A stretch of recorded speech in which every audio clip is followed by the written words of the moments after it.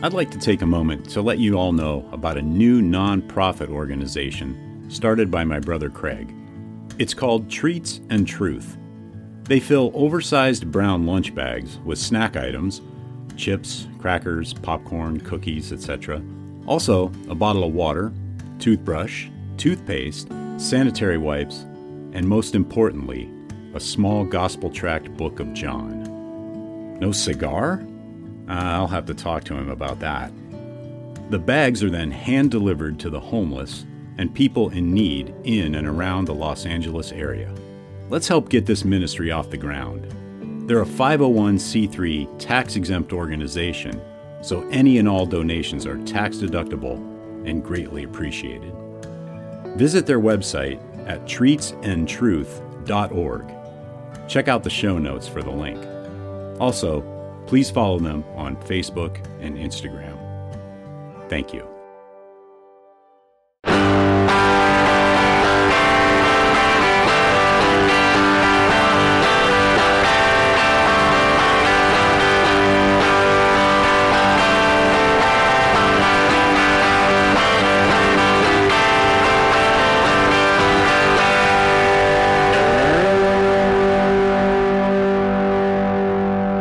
All right, welcome to episode 79 of the Burning Bush podcast, where we share the message of the Bible while enjoying a good cigar.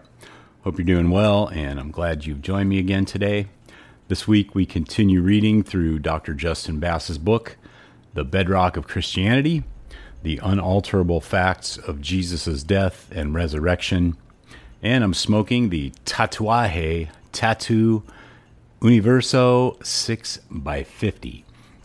So let's go on over to the Cigars International website. As happens quite often, the Tatuaje website has practically no information about their cigars. So we'll go on over to Cigars International and see what they have to say. Tatuaje Tattoo by Pete Johnson. This is one tattoo you certainly won't regret. The buzz has been flying over the reintroduction of the Tatuaje tattoo series, which originally appeared in 2011 in a limited edition version. The cigar was massively popular, and for good reason, a great blend without the boutique price tag. There's no question why the new tattoo should be any different, seeing as how it comes with an Ecuadorian Habano wrapper and an enticing mix of Nicaraguan filler leaves. Medium-bodied and bursting with notes of cocoa, leather, pepper, and a slight sweetness. To Tatuaje, all we have to say is this: welcome back. The Tatuaje brand is incredibly high-rated and features a huge variety of cigars. It is, like I said, medium profile. Wrapper is Ecuadorian Habano, and binder and filler are Nicaraguan. And the Vitolas are the Adivino 5.5x58, the Bonito, which is a Torpedo 6.2x52, the Caballero 5x50, Needles Petite 4.5x38, and the Universo 6x50. That is the Tatuaje Tattoo.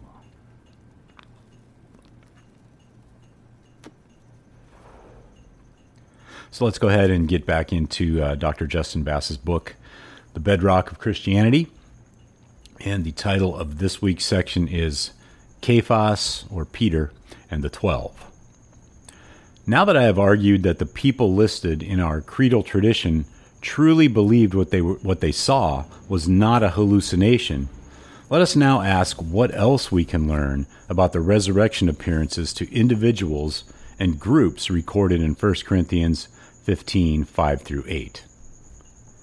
It is a bedrock fact that soon after Jesus' crucifixion, Peter became convinced that Jesus appeared to him alive, raised from the dead. Ehrman suggests that 3 or 4 people, though possibly more, had visions of Jesus sometimes after he died. One of these was almost certainly Peter, since reports about his seeing Jesus are found everywhere in our sources, including our earliest record of Paul in 1 Corinthians 15:5. No one doubts the appearance to Peter. One of the reasons for this is that we have at least two, 1 Corinthians 15:5 and Luke 24:34, possibly three, Mark 16:7, early and independent testimonies of Jesus' appearance to Peter. He appeared to Cephas, 1 Corinthians 15:5, but go, tell his disciples and Peter, Mark 16:7, the Lord has really risen and has appeared to Simon, Luke 24:34.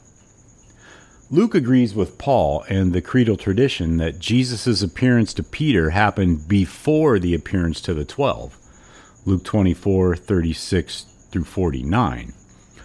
Moreover, while Paul, Mark, and Luke are aware of this appearance, none of them narrates an account of it. This demonstrates some serious restraint on these authors' part to not create a story ex nihilo, or out of nothing, to describe this most significant appearance to the rock of the church. The reason for this restraint is that there must not have been a surviving account of Jesus' appearance to Peter, and they certainly were not going to make one up.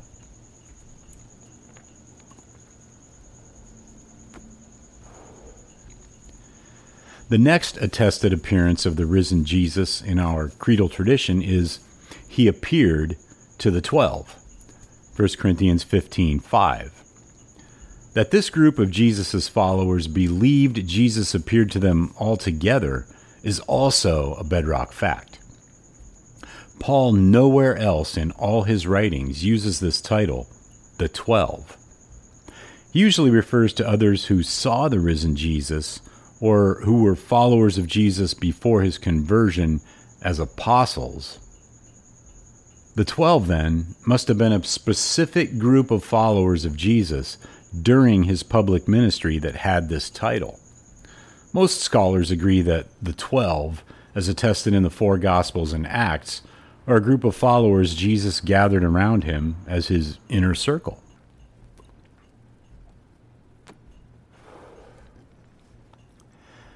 This also might tell us something more about the historical Jesus' self-consciousness and the aims of his public ministry. The 12 is a very significant number in the history of Israel. The 12 tribes of Israel would be the best candidate for a background here. Did Jesus believe his group of 12 followers symbolically represented the renewed Israel? One of the undisputed bedrock sayings of Jesus from the Gospels testifies to this understanding. And Jesus said to them, "Truly I say to you, that you who have followed me, in the regeneration, when the Son of Man will sit on his glorious throne, you also shall sit upon 12 thrones, judging the 12 tribes of Israel." What role, then, did Jesus believe he would play in the regeneration? Among the 12 tribes of Israel was only the God of Israel guiding and leading them. Who did Jesus think he was? The Son of Man who would sit on his glorious throne? We can't be sure of Jesus' self-consciousness here just from his gathering of 12 followers, but this symbolically charged act and the saying above are certainly suggestive.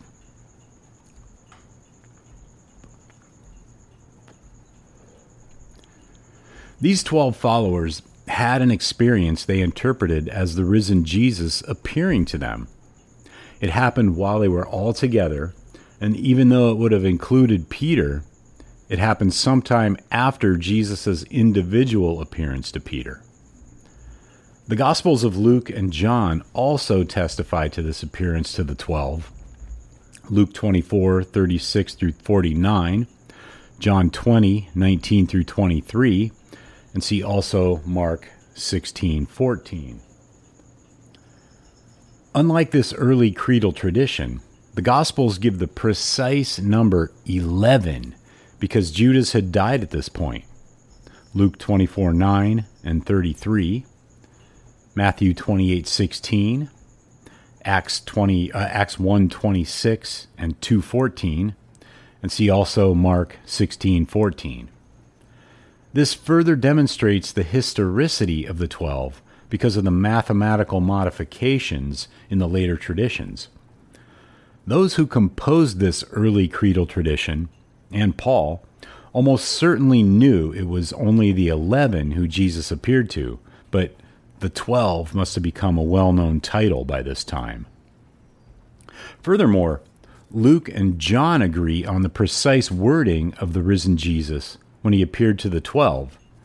Jesus said to them, "Peace be with you," Luke 24:36, and "Peace be with you," John 20:19. Even if the historicity of the gospel accounts might be questioned, it is interesting to see this multiply attested memory of the exact words of the risen Jesus on this occasion. Peace be with you.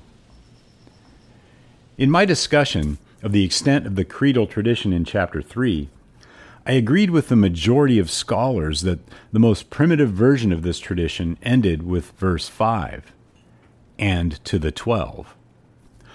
Paul goes on to list 3 more resurrection appearances in 1 Corinthians 15:6-7, before including his own eyewitness appearance in 1 Corinthians 15:8. The appearances to Peter, to the 12, to James, and to Paul are all bedrock appearances in that 99% of scholars agree that these 3 individuals, Peter, James, and Paul, and a group of Jesus' followers, believed the risen Jesus appeared to them. The other appearances do not pass the same 99% threshold. No one doubts Paul believed they happened, but as we will see, some doubt whether Paul received a historical rather than legendary account when it comes to the appearances to the more than 500 and to all the apostles. 1 Corinthians 15:6-7.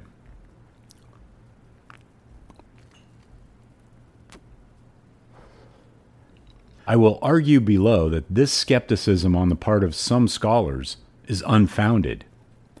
These other accounts of Jesus' appearances are built on the same historical bedrock as the others. If you believe the 12 experienced a resurrection appearance, you should also believe the 500 and the other apostles did. It seems that these other appearances are just too incredible, too good to be true. Therefore, some conclude they must be legendary. But this is not the right way to judge the historicity of these traditions. Each should be judged by its own merits. Remember the wish list of the historian? We will see below that these 3 resurrection appearances pass the same high bar of reliability as the others. Let us then move on now to a truly remarkable experience. As J.A. Bengal calls it, he appeared to more than 500 at one time. 1 Corinthians 15:6. And that's the end of this week's reading of Dr. Justin Bass's book, The Bedrock of Christianity. Be sure to check out the show notes for links to Dr. Bass's website, as well as this week's cigar. Also in the show notes are links to Treats and Truth Ministry, where you can get involved in helping to spread the gospel to and be a blessing to the homeless. Groundworks Ministries for daily Bible studies and devotionals, and the Burning Bush Podcast merchandise store, where you can pick up some items to help spread the word about the show. And I'd appreciate it if you would tell your friends.